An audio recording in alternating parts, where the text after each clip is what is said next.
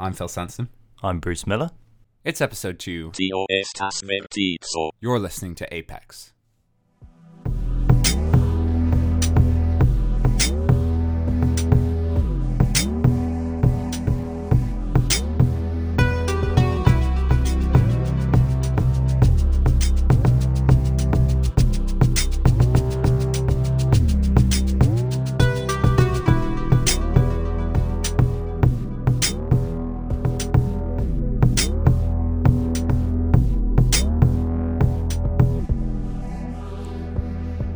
Apex, a show for Cam FM asking the question, what makes us human? This is episode 2. If you listened to episode 1, thanks for sticking with it. We'll try not to disappoint you. If you haven't, that's fine, you don't need to, but if you want to, it's available online at mixcloud.com/apex_the show. It aired a couple weeks ago, and we talked about the mysterious case of the whistling and talking orangutans, and possibly declared that language makes us human. Well, today we're still on language, not the world's biggest shakeup, I know, but it's going to be slightly different.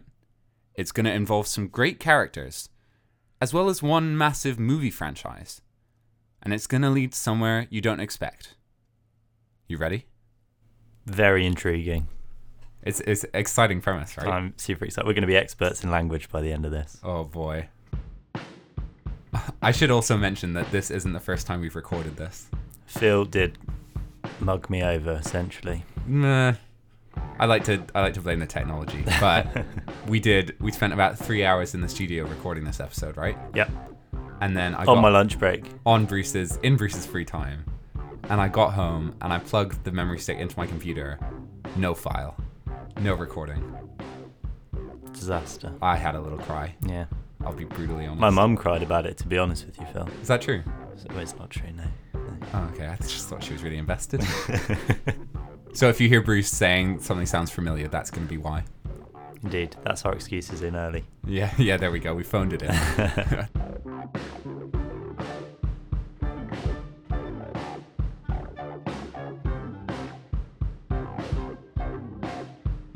The language you heard at the start of the episode, that was Esperanto. Have you heard of that one? I have, yeah. Is that because we've already done this?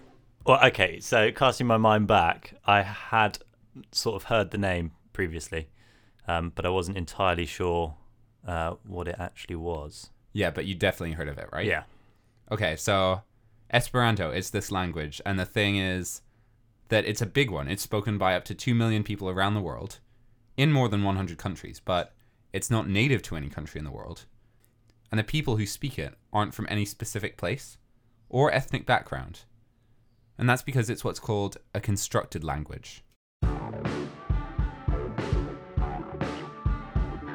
In the 1880s, his name was L.L. Zamenhof. He was actually not a language guy, he was an ophthalmologist.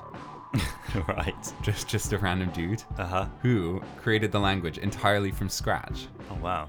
Yeah, and not just the words, but like the sounds in it and the way the grammar works and everything. But he did base a lot of the words on European languages, lots of different ones. Because the reason he decided to make it was to create a language to unite the world that everyone could speak. And so when he was designing it, he tried to make it as easy as possible for as many people as possible to learn. This might be the language for me. And he sort of succeeded. Or at least did pretty well. Like I said, almost 2 million people who know Esperanto to various degrees. It's in the education system of a couple of countries, Turkey is one, and the Chinese government uses it for its daily news website. And I thought, given that most languages presumably take hundreds of years to come about, to naturally arise, I thought that for this thing created by a single guy, that's pretty good.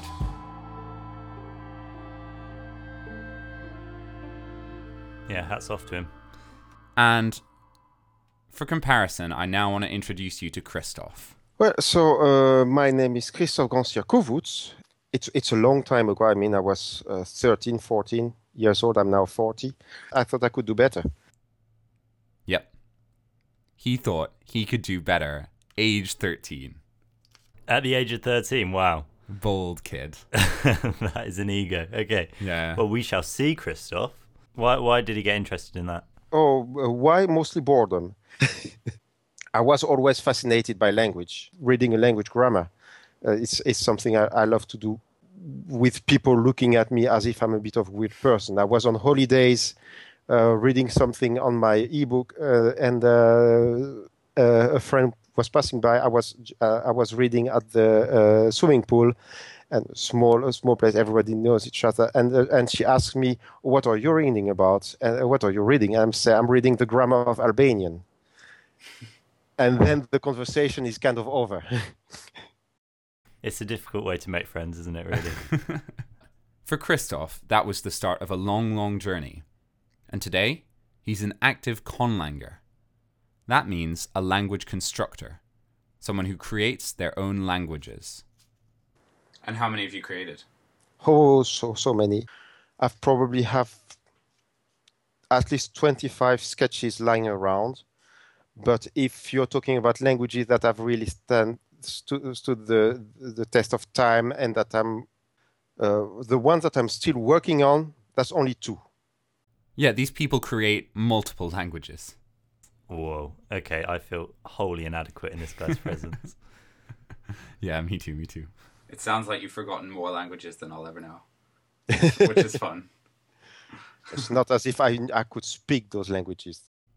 Which he doesn't have to do to be able to create one. He just has to be able to create the rules and the words, not necessarily memorize them. And apparently, according to him, once you realize just how much freedom you have when you're doing something like this, it can really, really take off for you. I started like that, but as I learned more about languages, I started moving away from Latin. As I got more interested in language, I started even moving away from that idea of international communication, which actually didn't interest me that much. It was just to have an excuse to create languages. Well, that's not the only excuse he has. I'm here as the president of the Language Creation Society.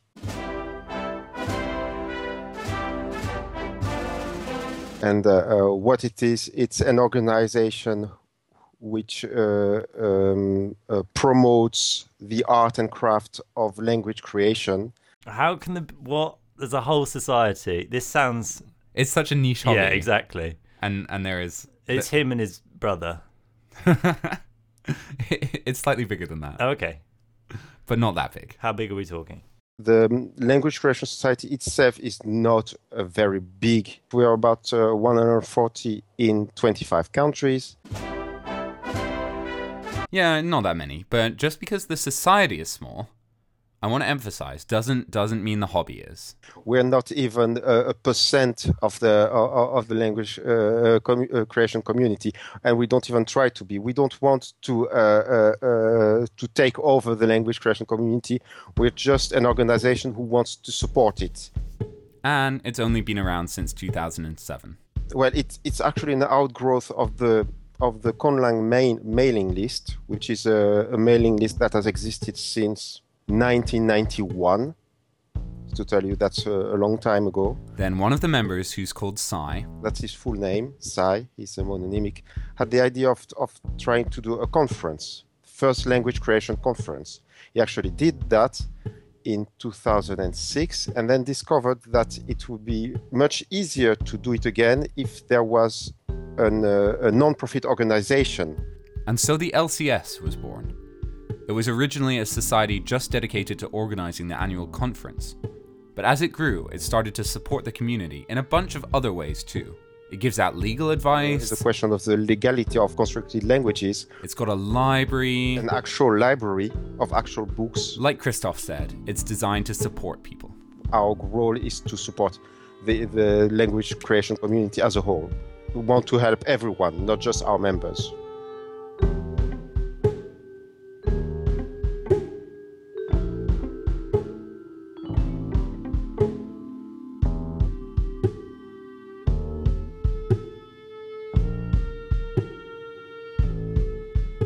We also do other things for people outside of the language creation community, like we have what we call a jobs board, where people who actually want to have somebody create a language for them, for whatever reason, they can come to us. We'll set up a job listing. Okay, sidebar. Now's the time to mention that there are actually 2 types of constructed languages.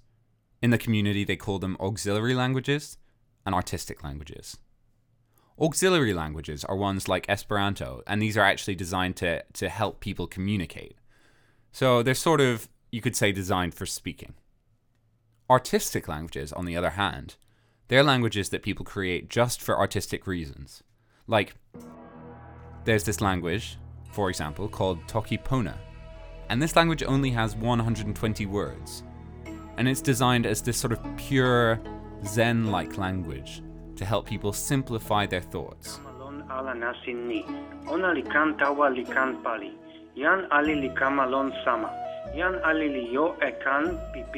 nice, I like that. It's meant to be really nice. You can't communicate it in it at all, like tea and coffee, they're the same word, they're just hot drink. Okay. Oh, that could lead to some comic problems, couldn't it, really? Yeah. There's only like 3 words for colours. Okay, needs some work. Yeah, well... No, that's the point. No, you're missing the point. You're missing the point. Well, if you do want to find out more, there's a podcast called The Illusionist, beginning with an A. They've got a really good episode on Toki Pona. Look them up. Another type of artistic language might be for entertainment. Like a movie or a TV show will want their fictional world to have its own fictional language. Like, for example, the movie Avatar. I think most people have seen that. They've got the language Na'vi, and that was constructed just for the film. So, this is what the LCS Jobs Board is for. People or companies who want to commission their own language. It's now a good time to say that I've actually got my own language. Oh, yeah? I don't know. I think I mentioned at one point to you, Phil, that me and my cousin, when we were about 4, we constructed our own language. Oh, is that true? Yeah, no, it is. It was mainly sort of dribbling and grunting, but apparently no one else could understand us, and we were having a whale of a time. So and you guys had a complex communication. Yeah, no, we were like best buddies with it. Oh, sure. It was just like this in joke that no one else could get involved with. It was great. But my point is that if any, big movie studios want to get in touch, let me know. Because can you give us a taste? No, it's secret, like I explained. Your own sort of cousin language aside, mm-hmm. One of the commissions that the LCS Jobs Board is responsible for is one that you might have heard of. We are responsible for Dothraki. Yeah, from the TV series Game of Thrones. I haven't heard of it, no. Oh, you don't watch Game of Thrones? No, sorry. That's fair. I haven't jumped on that bandwagon. Basically, that's our big thing. HBO contacted the Language Creation Society when they were just started, saying that they had a job. They wanted a conlanger to create. At the time, we didn't know. I was outside, so I only saw it from outside, but there was a lot of secrecy around it. But they wanted a conlanger to create a language for an upcoming series, which was expected to become big. So at that time, what the Language Creation Society did was hold a competition. And in the end, HBO decided on one person, and that's David Peterson. Obviously, David Peterson did very well out of the deal. But that was the commission that led them to actually making the Jobs Board. And the reason for that was that the whole way it was handled at the time, to them, seemed really unfair. It's just that we were not very happy afterwards with the way it had gone, with the fact that one person won and the rest ended up with work they've done that because of the non-disclosure agreement they would never be able to use even for themselves. It felt at the time, it felt that the right way to do it, but looking back, and hindsight is always 20/20, it felt like a lot of work for a small result, and with a lot of unfairness at the end for the people who didn't make it through, who had spent a lot of time and did a lot of work that they would never be able to use. Back to the Language Creation Society. Part of the reason the LCS makes up such a small fraction of the wider conlang community is that there's this big generation gap within it that's really, really interesting. People of my generation, and I'm going to sound old, but basically people who were in the language creation community before movies like Avatar, Lord of the Rings, and the Game of Thrones came out. Before that, we were kind of, an introvert community, for the simple reason that most of us, when we tried to discuss about what we were doing, outside of our community only received either blank stares, and that was the most positive that you could get.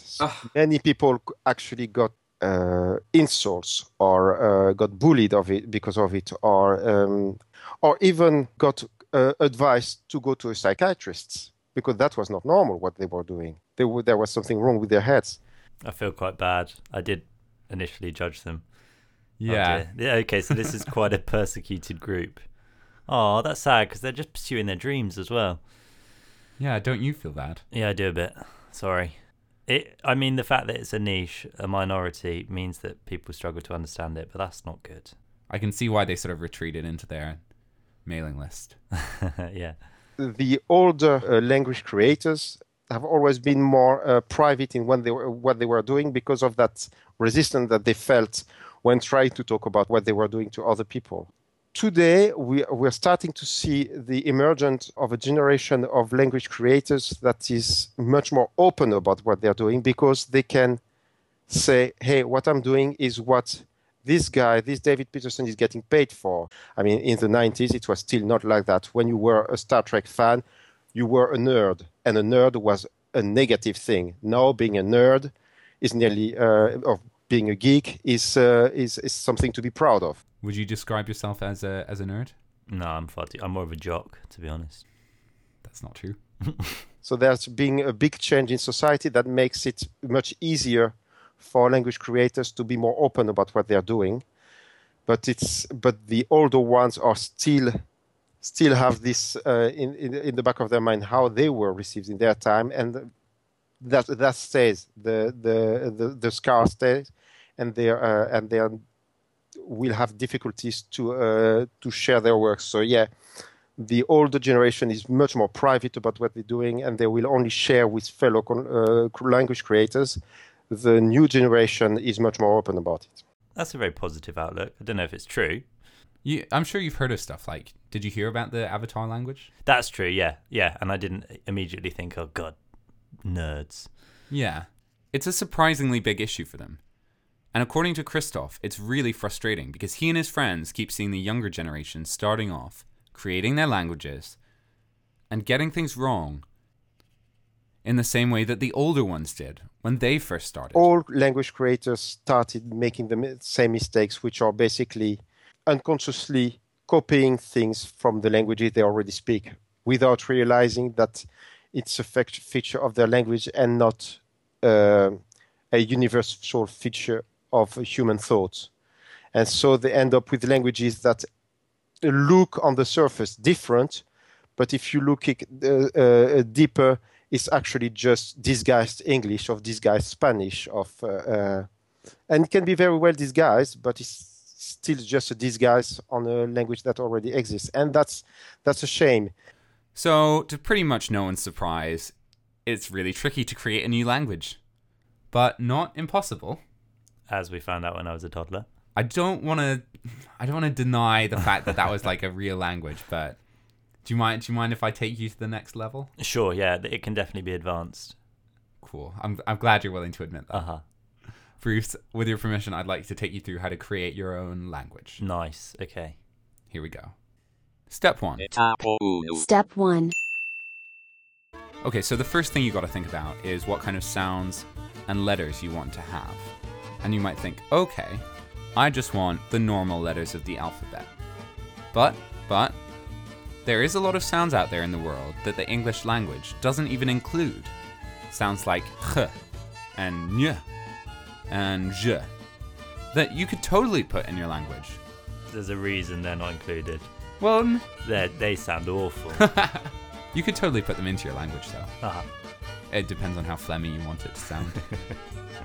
Oh yeah, and you can already see how it must help to know lots of languages already, right? Yeah. Yeah, or at least I only know one, so more than that. Uh-huh. But I would say don't give up. Thank you. I can tell you're getting demoralized. I'll try and pick myself up. Okay, you can do this, Bruce. Nice. Do some research. See what new sounds you might want to put in. And after that... Step 2. Once you've got down the sounds you want to work, the next step is the structure, aka the grammar. Grammar's never fun. Can we skip this one? What, just have the sounds and then words? Yeah. Okay, okay, grammar's important, fine. Yeah, sorry, Bruce. So the basic structure is what I work on first. And when I start moving away from the very basics of how the words work together, how they combine to form sentences, then I start thinking of what is the culture behind it. And that leads us neatly into... Step 3.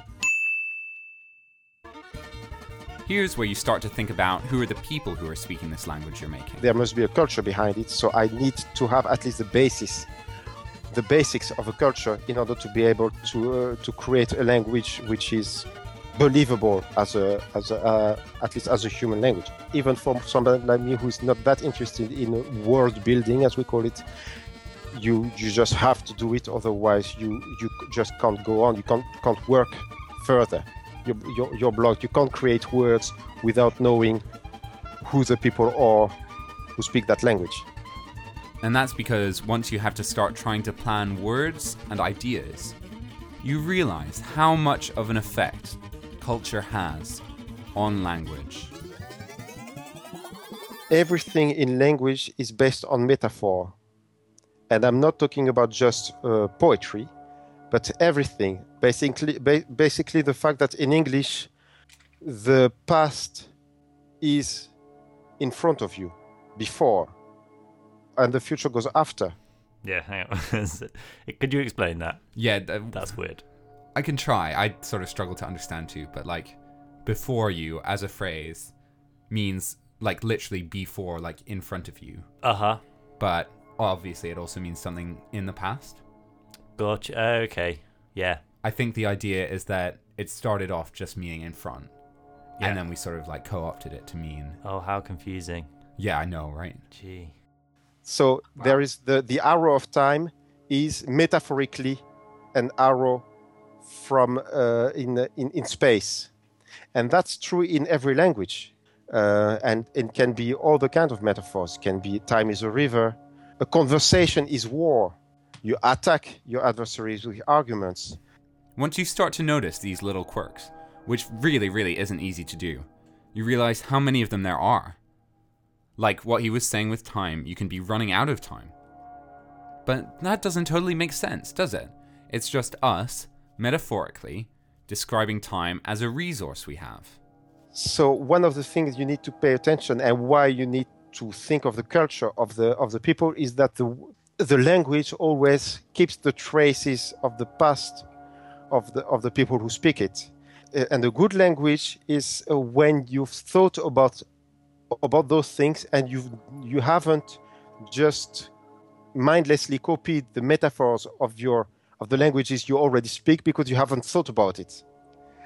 And that's actually the most difficult part of creating a language, is that all these things, all these prejudice, all these things that are internalized, all those metaphors which are actually not mandatory but just happen to be how your language do it, you need to recognize them in order not to simply copy them. You're allowed to copy them, but if you've thought about them and decided that they fit the language you're creating, but just copying them because you haven't even realized that they were there, that's bad. It's not bad, but that's thoughtless language creation, basically. Creating a good language means thinking about all these metaphors and what they mean for the words of language, for the rules, because that can go very deep. It's really thinking about it, and to do that, you need to think about the culture of language. That's where culture and language really meet each other in these metaphors. So it must take an age to sculpt a language properly, mustn't it? Yeah. Thinking about all those metaphors. Wow. I can't even picture it. No. Just even that single one about before you, meaning in front of you, yeah. wrinkled my brain. Yeah.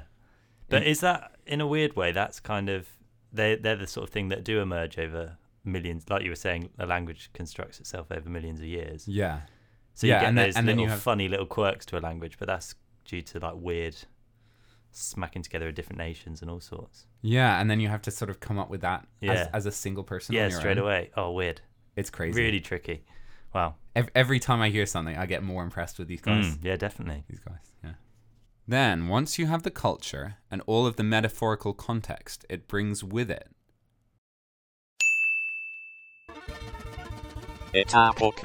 Step 4. You just need some words. Oh yeah, that's a simple step. Just words. No Yes. biggie. And this is the part of language creating that never really ends, because there are millions of words in English, so millions of words you could put into your new language. You just have to go through the slog of making them all. It was creating words is well, to put it simply, I find boring, because you do nothing else but add words to a list. And I'm more interested in structures, in grammatical rules. Usually, the benchmark for being able to have a decent conversation in a language is about 5,000 words. Once you've reached that,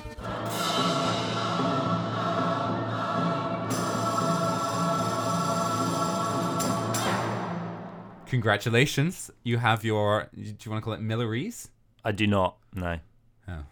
What do you want? I have no better alternative, but that is an awful name. It's going to be more. Now, after all of that, if you've done well, you've made something that looks like a human language and also sounds like it could be a human language. You can't make a distinction just by looking at a description of a language, whether it will be natural or constructed. Just, especially if you take a 300-page grammar of Ainu, for instance, a language in Japan, and 300 pages grammar of Theonath, which is a constructed language.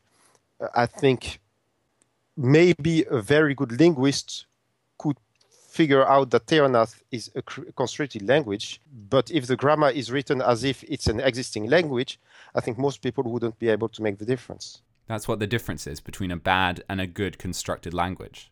A bad constructed language is a language that falls basically under its own weight, that has rules that contradict themselves, that such thing. A good language doesn't even need to be that different from an existing language. There's actually nothing wrong to trying to make a language that is based on an existing language, as long as there's some work on it, of course. It's not that you just take the words of English and change all the words. Then you haven't created language. You just have created the most obnoxious way of speaking English. That's a fair point. Creating a language requires a skill set which is kind of like that of an architect. It needs to be, well, beautiful, but also you have to think about the fact that the language is a system, or even a system of a structure of structures and substructures and many structures, and everything needs to fit together well. Otherwise, it's going to fall apart. It's like designing a building. If you don't pay attention to the basic rules of architecture, you're going to build it and it's going to fall. It's not going to be able to handle its own weight. That's the same with the language. So, after all that, how hard do you think it sounds, man? That sounds absolutely impossible. That's literally what I thought. Yeah. Hats off to all these people. I broke it down into simple steps, and it still sounds ridiculous. Each step is a mammoth task, isn't it? Oh, making the grammar, the metaphors. They impress me so much. These guys, like, they're just on a higher plane of languages. Like, there's people who can speak loads of languages. Yeah. And that's impressive. And these people just make loads. Yeah. Which seems to me just another level. And I know it's not the same, but bloody hell. Anyway, coming up, the previously untold story of a man you haven't heard of, and a language that you might have. We'll be right back.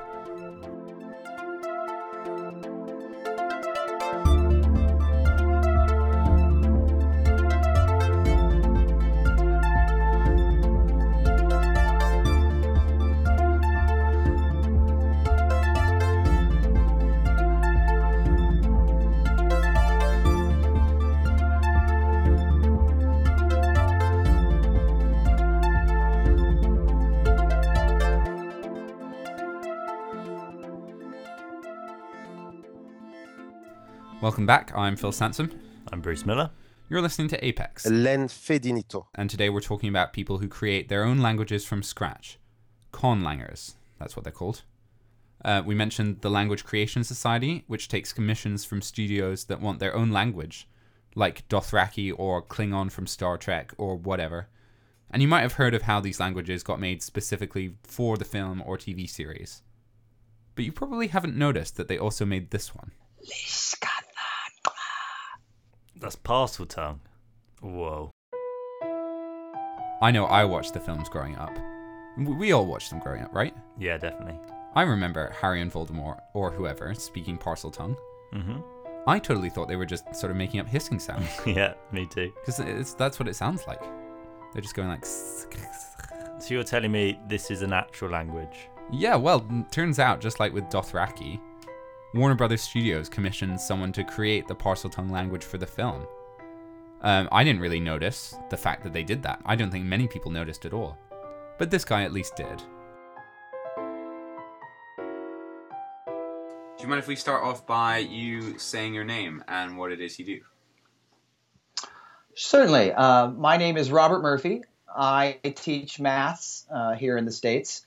I am an amateur conlanger, which started with a lot of exposure to different languages early on in his life. Yeah. I moved all over the world growing up. The first language I learned as a child was Korean. I actually went to a British primary school in Germany when I was a young man.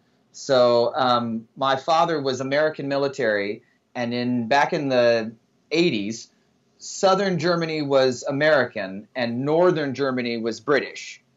Right. So when we got stationed at a British military base, I went to British primary school and I talked like this for when I was 8, 9, and 10, and that's how I sounded. And today, Robert's a conlanger and a maths teacher. I've been teaching maths for 5 years, and I've been inventing languages for about 4 years now. And my poor math students are subjected to me all the time trying to make maths easier by comparing it to some feature of grammar, which makes it a million times worse for them, but to me makes it absolutely lucid and clear. So that those analogies where I try to say in calculus you're taking the limit, which is basically just the subjunctive of math, does not help them. Does not help Romeli. He's totally right. He first really got into creating his own languages while doing a Divinity Masters, where he tried to improve his Hebrew by creating a sort of mashup with the Philippine language Tagalog. If you can have something that's already nuts and blend it with something that's nuts in another way, you could end up with something ludicrous beyond all reason. Which is what they call a kitchen sink language, like a project that you do just for fun, mashing two languages together. So going back to earlier, that's an artistic language.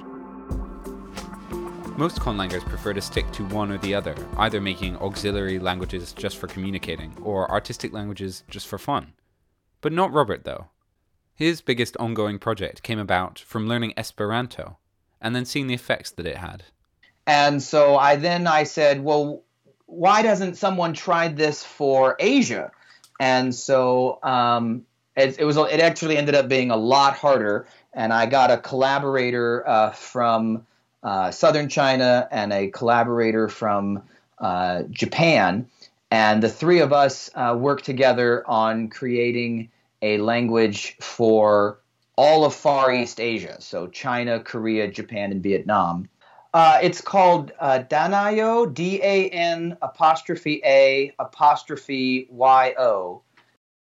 It's a big, big project. We've made over 4,500 words and really had an extensive working vocabulary of all manner of technical and ordinary speech. So far, as I've been field testing that one, it has been that somebody from one of those 4 countries can immediately, without any training, understand 60 to 70% of what is said in this language. And then with just a week's worth of study, they can get up to 90% comprehension. Which is really quick to pick up a language. And that's because all the languages in the 4 target countries, they were really influenced by ancient Chinese. At the moment, Robert's trying to make a trip to Far East Asia, trying to get supplements for Dan''A''YO introduced in schools. Yeah, that is the one that I am most excited about. It is gaining the most ground. That's a big project he's working on. A really interesting one too. But it's not why I got in touch with him. You see, the person that Warner Brothers asked to create Parseltongue was Francis Nolan. He's professor of phonetics here in Cambridge. We asked to speak with him for the show. I emailed him, but he politely declined, and he said he didn't want the attention. So if you're listening, by the way, and you think you might get in touch with him, obviously we can't stop you, but please do respect his wishes about that. Besides, he didn't actually create a full language for Harry Potter like we described earlier, with the step 1 and 2 and 3 and 4. He actually only created the few key phrases that they needed for the film. So I found that out. I was doing my research on the story, and I was totally surprised that I found actually a full grammar and structure and everything online, and that in turn led me to Robert. I was very interested, of course, like all young people reading Harry Potter books. I'm old enough that while they were being released, I was getting into it.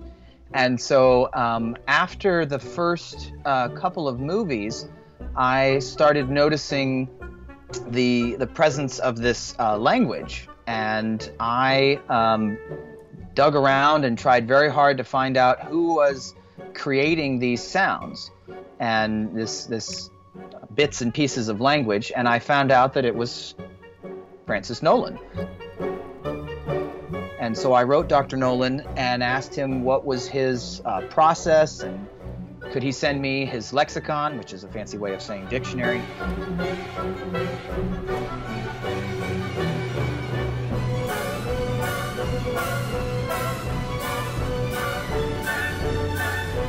And he sent me the things that he was studying in Finnish and Estonian and some of the ideas that he had, but he had not really come up with a grammar or a full set of language at all. He had just sort of used his linguistic know-how to not have anything be inconsistent, but it was not flushed out to any great extent other than a half dozen phrases.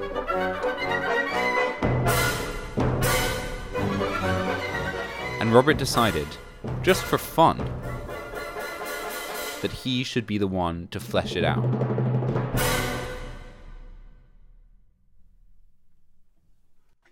He sent me all of his notes for the phrases that were said in the movie, a few that were not said in any of the movies. And like we know by now, the first thing he had to think of was the sounds.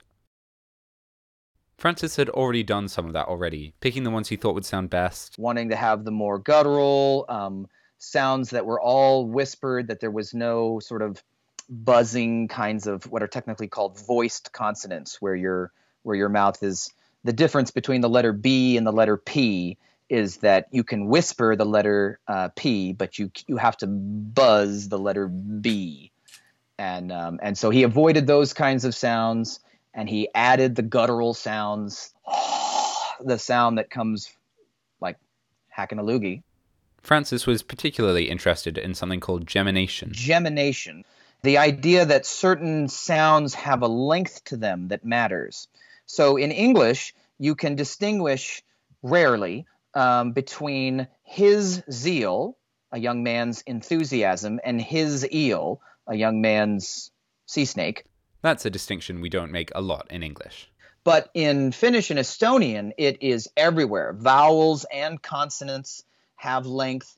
And Dr. Nolan's research he is pushing for the idea that there are 3 levels of distinction within Finnish and Estonian, so that they would distinguish between 1 Z, 2 Zs, and 3 Zs in a row in sound, which is... Jesus. Yeah, I know. It's not... I certainly couldn't hear that if I tried. So I did not go to the 3-level distinction when continuing his work in Parseltongue. I just went for the 2. Yeah, so this is about the point where Robert decided to flesh out the structure of Parseltongue, with sounds and grammar and everything, which is to turn a few scattered and isolated phrases into a full-blown language that you can say anything you want in. And he started with step 1. Step 1. Picking the sounds that go into it. If you imagine a painter getting their palette together of the colors that they're going to use, that's what the sort of sound selection process is like for a language creator. But then while Francis Nolan, the original creator of Parseltongue, just sort of picked the sounds that sounded good in like a whispering voice. Robert decided to take it that extra step further. I tried learning a bit about the anatomy of snakes. And his thinking was, what sort of sounds would a snake actually be able to make if it tried? Based on the unique anatomy features that snakes have got. Things like the vomeronasal. Vomeronasal?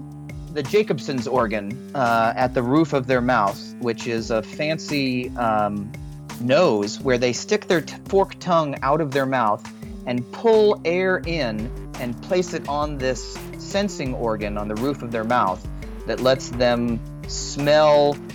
Things like snakes being able to move the entire back of the throat to one side. Yes, that they can put their entire glottis to one side so that they can eat an animal that is their size or greater, which makes me feel a lot better about my culinary habits. And based on those, he added some more sounds to Parseltongue, like based on being able to move the glottis. What I had thought of before only was something pertinent in beatboxing, when people attempt to make beats with their mouth, that there are ejective forms of consonants. So where you are saying P and T and K and these strong consonants that sound like somebody who's, like they sound like a beatboxer. I think his beatboxing's pretty good. Oh, thank you. Yeah. So I always heard that the way to learn to do that was to say boots and cats, and then hold your breath and try saying it as hard as you can. So you've got boots and cats and boots and cats. And then based on the vomeronasal, the organ in the roof of snakes' mouths. Something that turns out that humans can do, but that snakes would not be able to do, is that we have next to our vocal folds are what are called the false vocal folds. Remember vocal folds from last episode? So there's these extra flaps of skin just sort of hanging out and doing nothing in your throat. And what the Mongolians and the Tibetans have learned to do is to get them vibrating. And once they're started, if you can control it, they will vibrate at half the frequency of the note you're singing. So you can then create a bagpipe or didgeridoo kind of effect where you can sing two notes at once, one of which is an octave below the other note that you're doing. So this will probably distort, but maybe.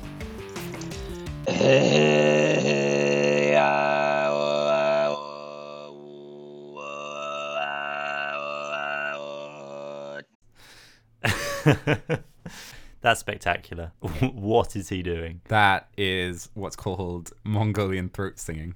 I had to look it up.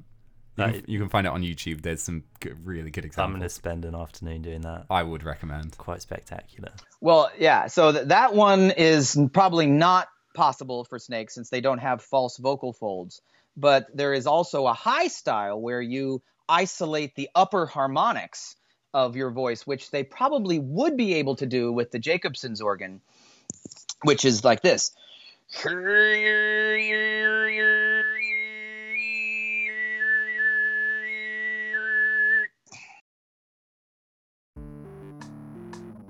And then also, since they have these great big huge long tongues, of course they would have the sort of South African sounding kind of clicks. Another sound he could add to Parseltongue based on what snakes can actually do with their mouths and throats. And of course this was a very hard question to ask because no one cares how a snake would talk. So that's really not very well researched. So I had to do a lot of anatomy and asking the biology professors at work or teachers at my work what they thought would be possible. And it ends up getting some fairly exotic sounds that are not common to many of the world's languages. Step 2. On to grammar. I did try to have those kinds of grammatical cases to continue Dr. Nolan's sort of precedent that he set. But less complicated, yes. I don't know Finnish, and so I've seen it in broad strokes outlined, and that was as far as I wanted to take it. Step 3. Which is culture.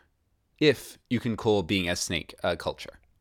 But the fact that you've got them speaking presents its own challenges and restrictions. in these movies, they're talking. Harry Potter is speaking to these snakes that don't actually have consciousness. They're not conscious entities. Just by the fact that he talks to a snake doesn't mean that it suddenly has self-awareness and sentience. So how does that work? Well, hang on, that's a big step, isn't it? To say that snakes are not conscious, right? Right. I mean, yeah. I don't. I think that. Yeah, it's based on animal psychology, specifically experiments where they show the animal a mirror, and if it touches itself rather than the mirror, that is what's meant to show it has self-awareness. And so that was a real logical conundrum for how to have non-sentient things be speaking. So what I imagined, my way of sort of how to deal with the non-sentience of the speaker, was to say that they would conflate here and now and me, that those would all just sort of, that time and space and person would all run together. So what that is the same word that means this, and it means me, and also here, and it means now. This is me, is here, is now. Which is the idea being that snakes don't make the distinction between themselves as a thing and the moment they're in. So that's reflected in the language. That is like attention to detail, isn't it? It's pretty amazing. I wouldn't have thought of that. No. That has massive consequences that you are... So in English, you know that there is I am, you are, he, she, it is. That the word am, so that would be like having to say in English, here am good, instead of here is good. We say here is good because we don't think of here and myself as the same thing, that this region that I'm in is distinct from me, versus a non-sentient entity would just be referencing this time-space moment where they also happen to be. And then another feature of culture, because of course this is Harry Potter we're talking about, this is a culture where magic is involved.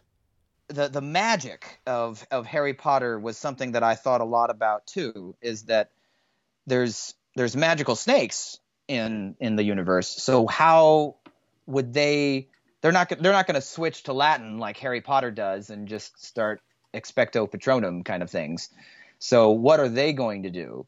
And the idea that there are certain that to pick up on something that we already do in English, which is that we have sentences that perform the action being described. What in fancy words could be called, they are illocutionary. So for example, I promise to do that. Well, there's not something separate else that you do to promise. The act of saying I promise such and such is the promise. And so the idea that there would be a special illocutionary tense in this language, since the whole thing is magical, that this is magic that allows the snakes to speak anyway, why not have past tense, present tense, subjunctive, and illocutionary as a mode of speech to make it happen what you're saying? So instead of saying there is fire as a statement, which would be Luastaka, then they switch just one little thing and say Duastaka. And change one little bit that says from there is fire to basically let there be fire. The magic tense. The magic tense, exactly. So you just speak in a tense and just magic happens. Yeah, like you speak in a tense, so you're talking about the past. You speak in a tense and it's magic. So we could change past tense to like magic tense. I've known... But I mean, I'm just I mean, saying I hate to that's say it, the- but magic isn't real. No, come on now. No, Don't no, give me that. not bad, right? Yeah. I think I'd accidentally slip into it though. You know how when you're learning like a language and you're rubbish with tenses, Yeah. you accidentally just set things on fire. Oh no, I meant it was on fire. God damn. And there you have it. Parseltongue now exists in a complete version created by Robert. You can find it online on linguifex.com, which is an online wiki for languages. It's a fully speakable language, and it's got the magic tense and everything, and so far there's about 1,500 words. If you want to go out there and learn Parseltongue, well, now you can. And when you do, you can say things like which means to be or not to be, that is the question. Or maybe which means by my might, let there be darkness. Whoa, that's dark. Yeah, well, just a quick side note. Those are a couple of the things that Robert's been asked to translate to create Parseltongue tattoos. No, he has not. He actually has. Wow. That's what he does with it now. Are these Harry Potter fans? No, actually, they're not Harry Potter fans. They're usually metalheads. Okay. And that's because the metalheads want something that sounds super sinister as a tattoo. So they want this language that's like... That is far less intimidating when you know what it actually is. Yeah, when you know it's a Harry Potter They've thing. got a language from a children's book on their arm. Sick sleeve, bro. Hey, don't make them feel bad. Okay, fair enough, yeah. Probably about 24 people who are looking for sinister, usually heavy metal related tattoos have asked how to say various things in Parseltongue. So you can go to him and ask him, and he'll create a tattoo for you of whatever you want to say. Although it won't be written in English letters. Because Parseltongue is not a written language. So I write it in a variant of the Latin script. And these metalheads, that was not cool enough. So they were not thrilled with that. So I also figured out a way to write it in the Indian alphabet. But he'll send you a full write-up, what it means and how to pronounce it. So that they could have something that looks like Indian, sounds like a snake about to eat you, and is very cool and brilliant from their point of view. And so that's Parseltongue. Now we've got to link it back to what makes us human, right? Oh, Jesus. Let's let Robert do it for us. Creativity. I think that what we can do as human beings is to combine things that already exist to make new things that have never existed before. That it's not simply that we rearrange material objects and memes and genes like other natural processes do. The beauty of human beings is our ability to create things that seemingly did not exist at all. That it's not quite the biblical idea of creation ex nihilo, but it is the closest that we can come in reality to pulling things out of the ether, from the void, from nothing, I think, into existence is the magic and beauty of human beings. Which is why I love conlanging. I am creating a language out of thin air a lot of times. It's super technical. It's not for everybody, but it is so rewarding when you get it to just be, not only did I create like that word that we just put together a minute ago, but that I can create a system from which literally an infinite number of things could come out.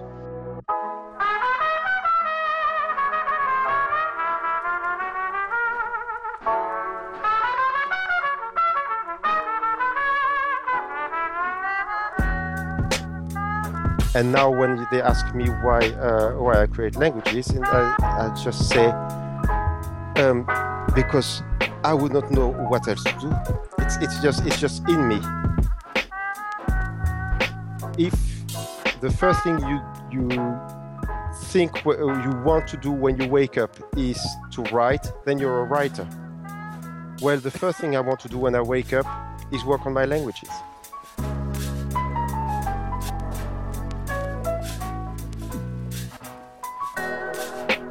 Apex has been a podcast for Cam FM on 97.2, produced and presented by me, Phil Sansom, with extra presenting from me, Bruce Miller. Thanks, Bruce. No worries, it was a pleasure. It's been a good episode, right? It has, I've learnt lots for the second time around. Aw. Soon it'll come, soon it'll be your turn for you to teach me things. For that. Give it a couple episodes. Cool. Tune in 2 weeks' time. We'll be back. And special thanks today to Christoph Grandsier-Kovacs, if I've pronounced that right. Very talented man. Very talented. And also the very talented Robert Murphy from the USA. Yes, indeed. Okay. Back in 2 weeks.